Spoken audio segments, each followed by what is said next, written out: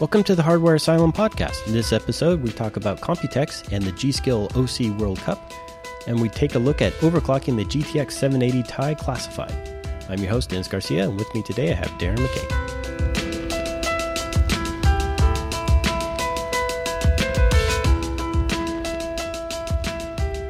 About this time every year, Dennis, we talk about the trade shows because it's trade show season.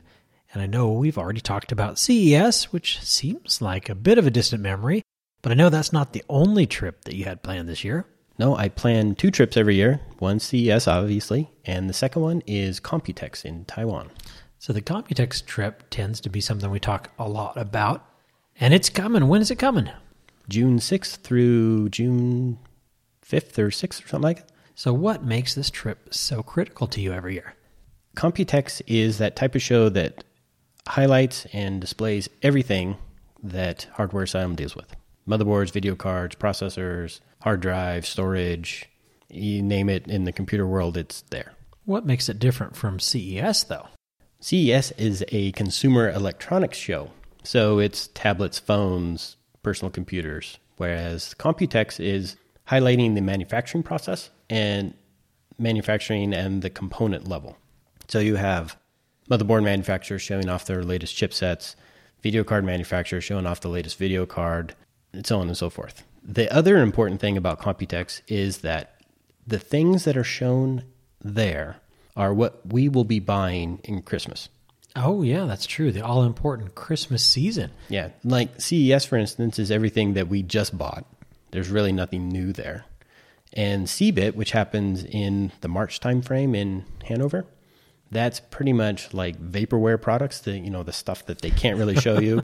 So, it doesn't have heat sinks on it, it doesn't have logos on it, and it's very pre-alpha stuff. Or they're showing things that we already saw from the previous year. And then CES is... It's like a victory lap of sorts, right? Where we show off what was successful and what's trending, I would say. Yeah, it's kind of what actually made it past the manufacturing process that we'll be able to buy. And this year, we're going to have a new Intel chipset coming out. Nice. There's a rumor that there's going to be a new NVIDIA GPU that will be out around that time. Maybe it'll be just kind of an announcement. Who really knows? And I think AMD might have something, but I'm not real tight with AMD, so I'm not sure. Well, it sounds like a lot of what-ifs, but is there anything in particular that you're looking forward to this year? There is a couple of things that are really important. The first one is the G.Skill OC World Cup. There's a live qualifier that's happening at Computex or during the show. This last month, at the time of the recording, there was an online qualifier that was held on HardwareBot. And the top 6 qualifiers from that, they're basically invited to this live qualifier that happens during Computex. Oh, so get an exciting trip out of it. Now, G.Skill isn't a company that I have heard a lot of competition sponsorships from. I mean, they don't even make a motherboard. So what are they looking for hardware? Primarily just memory is what they're going to be providing. So the layout of this competition is 6 competitors. Okay. They're going to span it over the 4 major days of Computex. The first day will be, competitors A and B. So basically the top seeds will be competing against each other. Okay. And then C and D, which is the second seeds. Those people will be competing in the 4 benchmarks that are allotted, and their scores are going to be compiled. The next day, it's going to be qualifier E and F, and then A and B again. And then on the third day is qualifier C and D, and then E and F. So it looks like each qualifier is going to get a couple of runs at this at least, with hopefully some good hardware. Well, the hardware is an interesting discussion, really, because they're allowing you to use a Z87 or a Z97, which is the new one that we're not really even supposed to be talking about. But you get to bring your own. Oh, wow. Now that is different. You can either bring hardware that you have at home that you've used already, or you can partner with a sponsor that will actually provide the hardware for you. There's no mention of a manufacturer, so you can use an MSI board, you can use a Gigabyte board, Asus board, AceRock board, whatever one you like. Any limitations to cooling or setup? Nope. Wow. Not according to this, at least. So a truly unlimited competition. What's the hardware restrictions for G.Skill? Let's see. G.Skill is providing memory, so they're going to be using the Trident X 3000 megahertz. Oh, good stuff. Yeah, some really good stuff there. They're also providing SSD, power supply, keyboard, mouse, LED monitor, operating system. The basic stuff that you hook into. The things that don't have a large impact on your score. Now, the other thing that is interesting is that you get to bring your own Haswell processor. Oh, wow. Okay, so hopefully you've got a good hand-picked one already. Yeah, well, that's the binning process, and this is one reason that I didn't compete in this particular competition. I didn't want to spend the money on processors, but that's my decision, and a lot of these guys that are already done competitions before, they have processors that they've used, so they already know which one's good. Right. The other unknown here is you get to use an MSI 750 Ti. And that's provided? Looks like it's provided. Okay, so that eliminates, any binned video cards. Well, so to speak. According to this, you are able to rework the PCB to add a 6-pin power connector, which is good. It's going to have Samsung memory, so you get better overclocking out of it because the timings are a lot tighter on those chips. You get a tuned Extreme OC BIOS, and it looks like the card has to be returned afterwards, so it's a loaner from MSI. The interesting thing here, though, is that this is the 750 Ti, the new Maxwell core that came out. Oh, that's right, yeah. And this is the one that started at the very, very bottom in terms of performance. But it has a new architecture, right? Yeah, it's the Maxwell core architecture, which is a new generation of Kepler-based. It's a bit faster in terms of like clock for clock and more energy efficient, and it tends to overclock extremely well. Well, that's good to know. Well, looking at the competition, what are the benchmarks that they've chosen? Let's see. We have Catzilla, which is going to be our 3D benchmark, and that's at 720p, so it's not very high resolution either. Okay. And not surprisingly, everything else is memory-based. So we have SuperPi 32M. We have Aquamark, which is... that's the system benchmark for the most part because it's like DirectX 8, I think. It's pretty old, so the video card isn't going to play into that too much. So fast processor, fast memory. And then the last one is Core, just a flat-out memory clock. Well, it sounds like a good time and an opportunity to win a trip for our lucky few. Well, that's the trick, though. G.Skill isn't paying for the trip. Oh. So you get to qualify, and then if you can get to Computex, you can compete. You have to pay for your ticket, you have to pay for the hotel. But on the flip side of things, the winner gets $10,000. Very nice. So this is more aimed at sponsored overclockers or those with deep pockets already, it sounds like. Yeah, something like that. Or, people like me that are already going to Computex and, just want something to do or something like that. Get yourself on the list, right? Yeah. One of the other things that's happening after Computex is HardwareBot is 10 years old now. Wow, where does the time go? Yeah, I know. So they are having an overclocker gathering for, the last day of Computex, which is the day nobody ever goes. Okay. So they're having... now this is at Computex then? No, this is happening at a place called Maker Bar, and it's right next to the computer market. Oh, okay. So I guess they rented the place out or something like that. You basically sign up, you can come in, you can bench. There's 25 bench spots, and you can use all the liquid nitrogen you want and overclock just to your heart's content. Nice. And then they have 50 spots for people that can just come in and watch. It should actually be really fun. And this is more of a party atmosphere as opposed to a pure competition, though. Oh, yeah. It's just a get-together is really what it is. So good. Kind of at CES this year, they had the bench house. They rented one of the houses and invited a bunch of overclockers to stay there, and they would go and run benchmarks and trade secrets and stuff like that. A great way to network and to hone your skill and have a good time while you're at it. Well, a couple of great things to look forward to, it sounds like. Yeah. And if you can get yourself in the neighborhood... the neighborhood of Taipei, Taiwan. I'd certainly encourage it as a great opportunity to check out some of the world's best overclockers going at it with G.Skill memory and the after party, which sounds even more fun. And if you can't make it to Taipei, Taiwan, like myself, you can check out some of the overclocking festivities on Overclocking TV. I'll be posting a link on the official Facebook and Google Plus page for Hardware Asylum, so keep watch.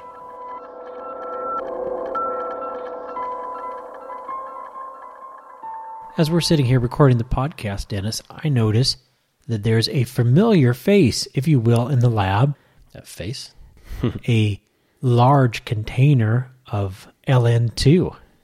Oh, yeah, that big silver nitrogen tank over there. It's very, very hard to miss. And for those of you that don't have the opportunity to work with liquid nitrogen in your house or home, I know that's very few of you. This thing is a monster. It's probably a good 5 feet tall. What size is that thing? It's supposed to be 120 liters. They call it an NL50, but that's the size of the tank. But it's around 120 liters.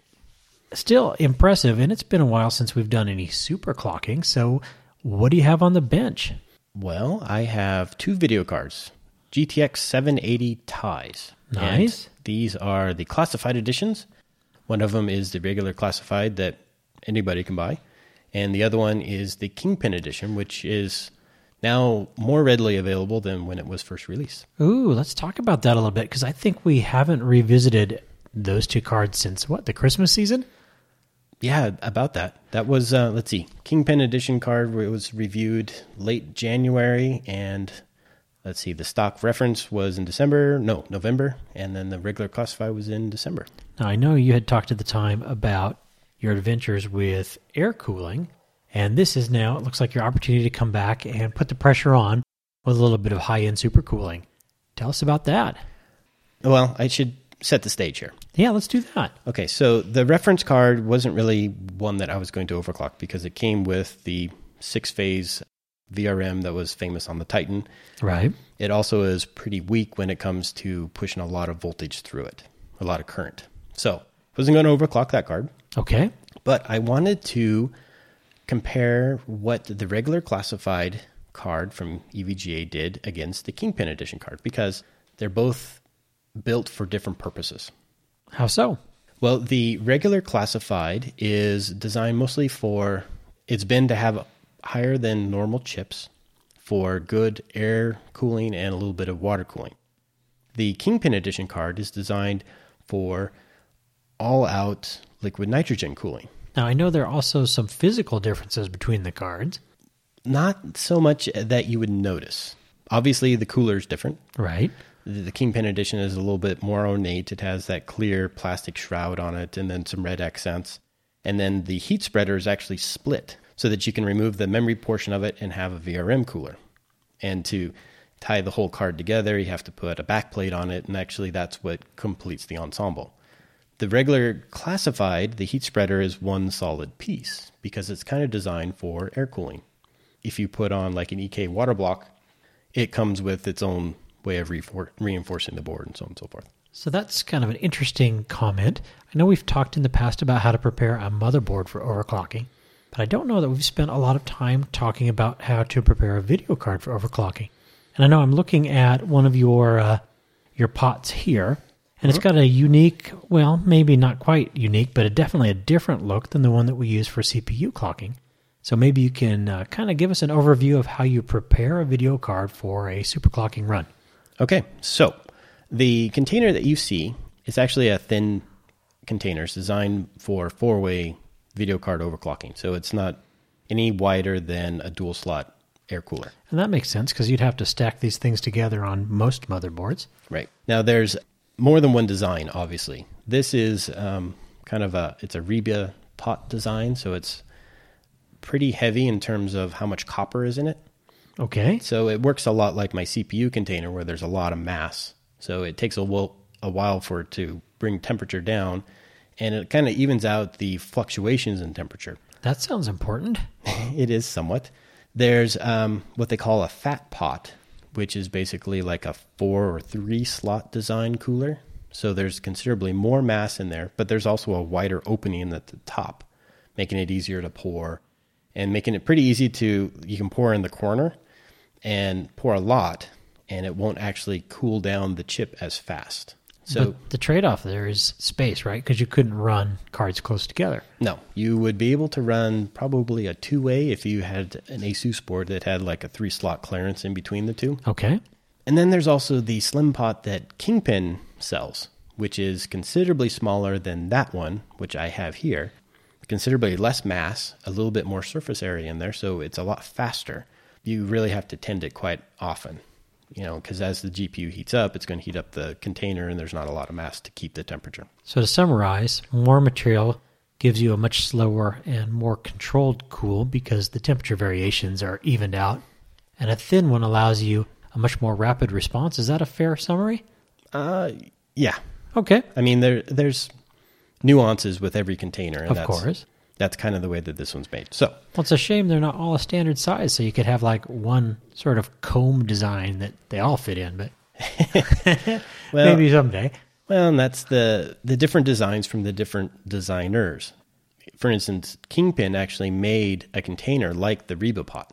Okay. And he stopped making that one because he substituted it with the fat pot, but then also had trouble keeping temperatures with that container.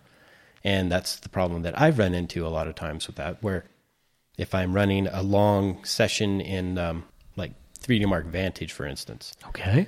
you almost have to pour constantly to keep the temperatures because it doesn't regulate very well. And that could be a lot of work if you're running a multi-card setup. Yep. And if you're running right on the edge of like, okay, it has to be at 70C. Any less, then it would actually cold bug. Any more, and it would overheat. So Okay, so I'm looking at the fancy pot, but tell us a little bit about how you prep a card. I know we've kind of already talked about how we would remove a heatsink. Is this the same sort of prep that you would use for a motherboard with the eraser or Vaseline or whatever technique you prefer? yeah, there is as many techniques to insulate a motherboard as there is a video card. I prefer kneaded eraser.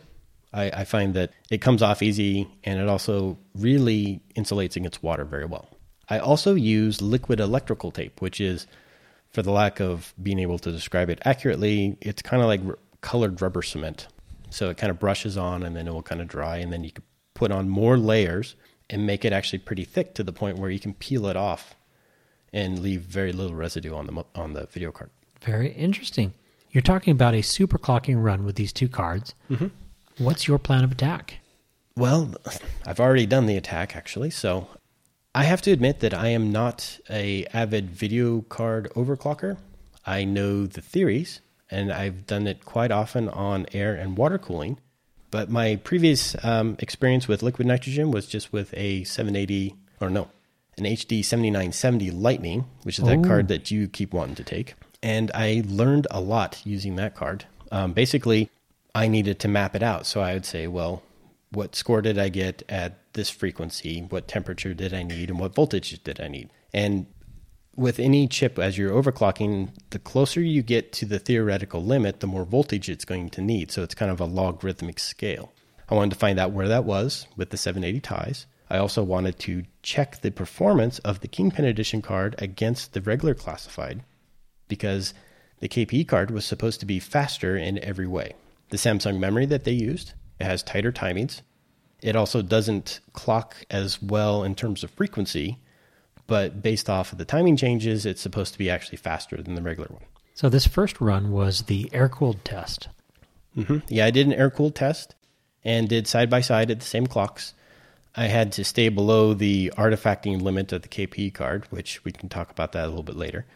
And then basically when I was done with that test, I pulled all the coolers off, mounted 2 pots, and started LN2 testing. So with that, I started with the regular classified, and I had no trouble at all. This card clocked like crazy, actually. I was able to max it out at 1650 megahertz, and I basically ran through 4 benchmarks. For me to do the test and make it valid, the card had to complete all 4 benchmarks at that clock speed. So there was no like tweaking it to run faster for 3D Mark Firestrike versus 3D Mark 11, so on and so forth. Okay. So how did it do? It did actually really well. It didn't require any more than 1.5 volts. I had to flash on a special LN2 BIOS. There's a classified voltage tool out there that will allow you to change the core, memory, and express voltages. It does that in software, much like what the EV bot does, except that you have to spawn up the tool and then do the changes that way. So that was the old attempt. What's different this time? Well, I switched over to the Kingpin Edition card, and I was expecting around 1800 megahertz out of it. The reason being is that the classified card, the regular one, has a voltage limit where it won't allow more than 1.5 volts to get to the core, or at least to be set. The Kingpin Edition card was unlocked to the point where you can feed in like up to 2 volts to the GPU. Wow. That's supposed to allow you more overclocking headroom, and better performance. Unfortunately, I was having some trouble getting that card to clock well. I basically maxed out at 1550. Oh, much lower. The overclocking procedure was different, supposedly. It shouldn't have been, but I guess it was. The chips were bent for LN2 overclocking, so they have a lower quality. But the idea is that you feed it more voltage, and when you make it cold, it will actually run better than some of the higher bend chips that are better for air cooling. Makes sense. But the problem was, since the VRM on the Kingpin Edition card was different than on the classified card, the classified voltage tool didn't set voltages correctly or something. Oh, okay. So I basically needed to seek out an EV bot. And I think you were successful, because what have I got right here? You have an EV bot. The thing with the EV bot is that EVGA stopped making them like 4 years ago or something like that. And they just recently went out of stock about 2 years ago.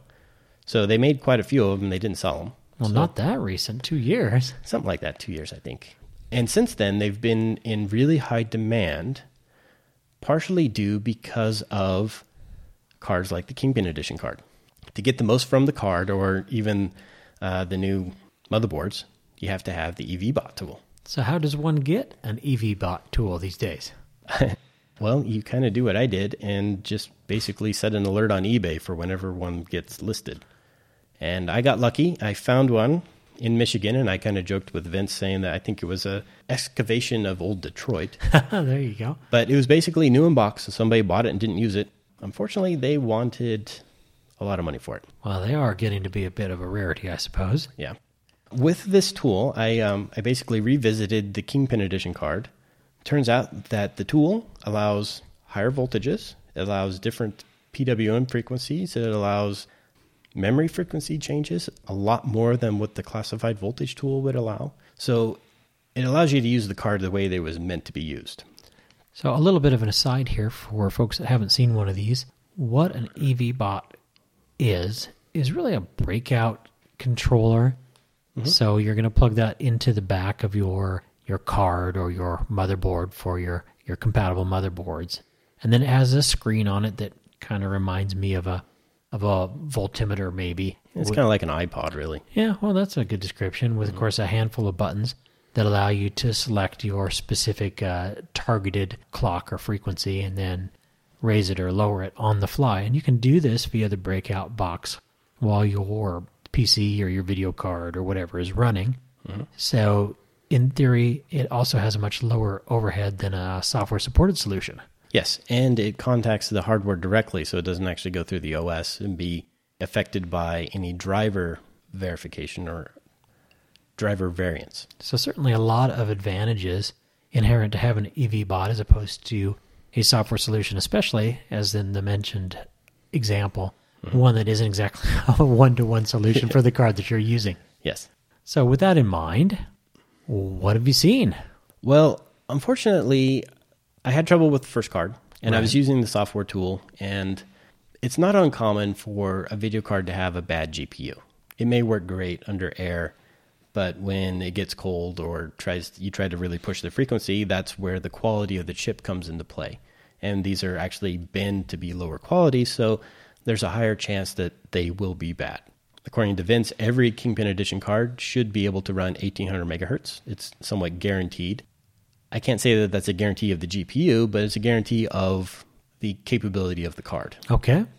So I sent it back to have it tested. Vince said that this was like the best card that he's ever seen. And I guess I never got it back because the card I got back was not the one I sent. Oh, no. So when I revisited my overclocking adventure, I actually was running into tearing and artifacting. So I was being limited by the hardware, whereas before I was being limited by my overclocking toolbox, so to speak. All in all, I still believe that the Kingpin Edition card is the fastest card that you can buy, the fastest 780 Ti that you can get. You obviously need to have the tools to take advantage of it. You need to have an LN2 container. You need to have an EV bot if you really want to push it. And you also need to have a little bit of knowledge about how the cards overclock and what voltage you need to have. And some of that is just trial and error. Well, unfortunately, you never know what your card is capable of until you get it under the LN2, as they say. Yeah, to be honest, I was expecting a very similar overclocking adventure that I had with the regular classified. I mean, I put the container on it, I brought temps down, and as I started running into problems, I either lowered the temperature or I increased the voltage. And it just took a little trial and error, and then I found the maximum of that. It wasn't until talking to Vince that I knew that I found that maximum, because he said, well, there's a hardware limitation, and 1650 is the max for that card. It won't go any faster. Well, I hit the max. It was kind of kudos for me. Yay. Unfortunately, that didn't translate well into the KPE card, Kingpin Edition. I don't find a fault in the way that I was overclocking. It was just the tools I had were not what I needed. I'm seeing, if I'm not mistaken, 3 of these cards. Yeah, well, I have the regular 780 Ti reference. Mm-hmm. I have a 780 Ti classified that I ended up buying a backplate for because I screwed up the heat spreader on the inside. Yeah, but a backplate is a fairly essential tool. I'm surprised most high-end cards don't come with one automatically. No, well, with EVGA, that's an extra. And then I have the 780 Ti classified Kingpin Edition. So, 3 cards at my disposal. I am going to be doing some 3-way 780 Ti overclocking action and basically just kind of pad my scores on HWBot, but it should also be really fun. So what would you expect out of triple? That's a pretty amazing setup to be testing for. Well, all of the cards that I have will run close to 1200 megahertz, so I'm hoping that all 3 of them will do that. And that's a lowest common denominator sort of setup? Yeah, that's before the KPE card will start artifacting. The regular classified I have will actually run a lot faster than that.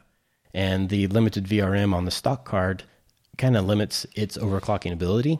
So that's really where I'm going to be targeting. It might go faster, it might go slower. The real limiting factor here will be my power supply, because one of these cards draws over, 400 watts? So I'm going to need to have kind of a couple of tandems set up, I think, or pull out the 1500 watt. No kidding. Wow. So 3 cards, working at the lowest common denominator. And this is an air-cooled adventure, I'd take it? Yeah, I'm not going to break out any water blocks for it.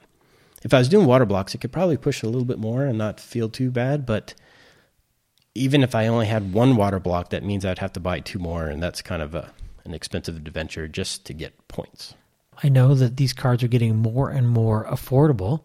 So a lot of folks already have one of these cards and may be considering whether our second or third cards in their future. So I know I'm looking forward to seeing the results. And it's always fun to see what 3 top cards can do. Check back to the Hardware Asylum webpage or follow us on Facebook to see those results as they come up.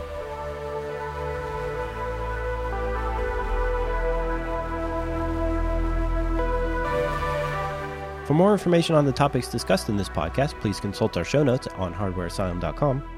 Stay up to date on the latest at Hardware Asylum by subscribing to our RSS, now available on iTunes. Join us on Facebook or follow us on Google. This has been a Ninja Lane production, copyright 2014. Thanks for listening.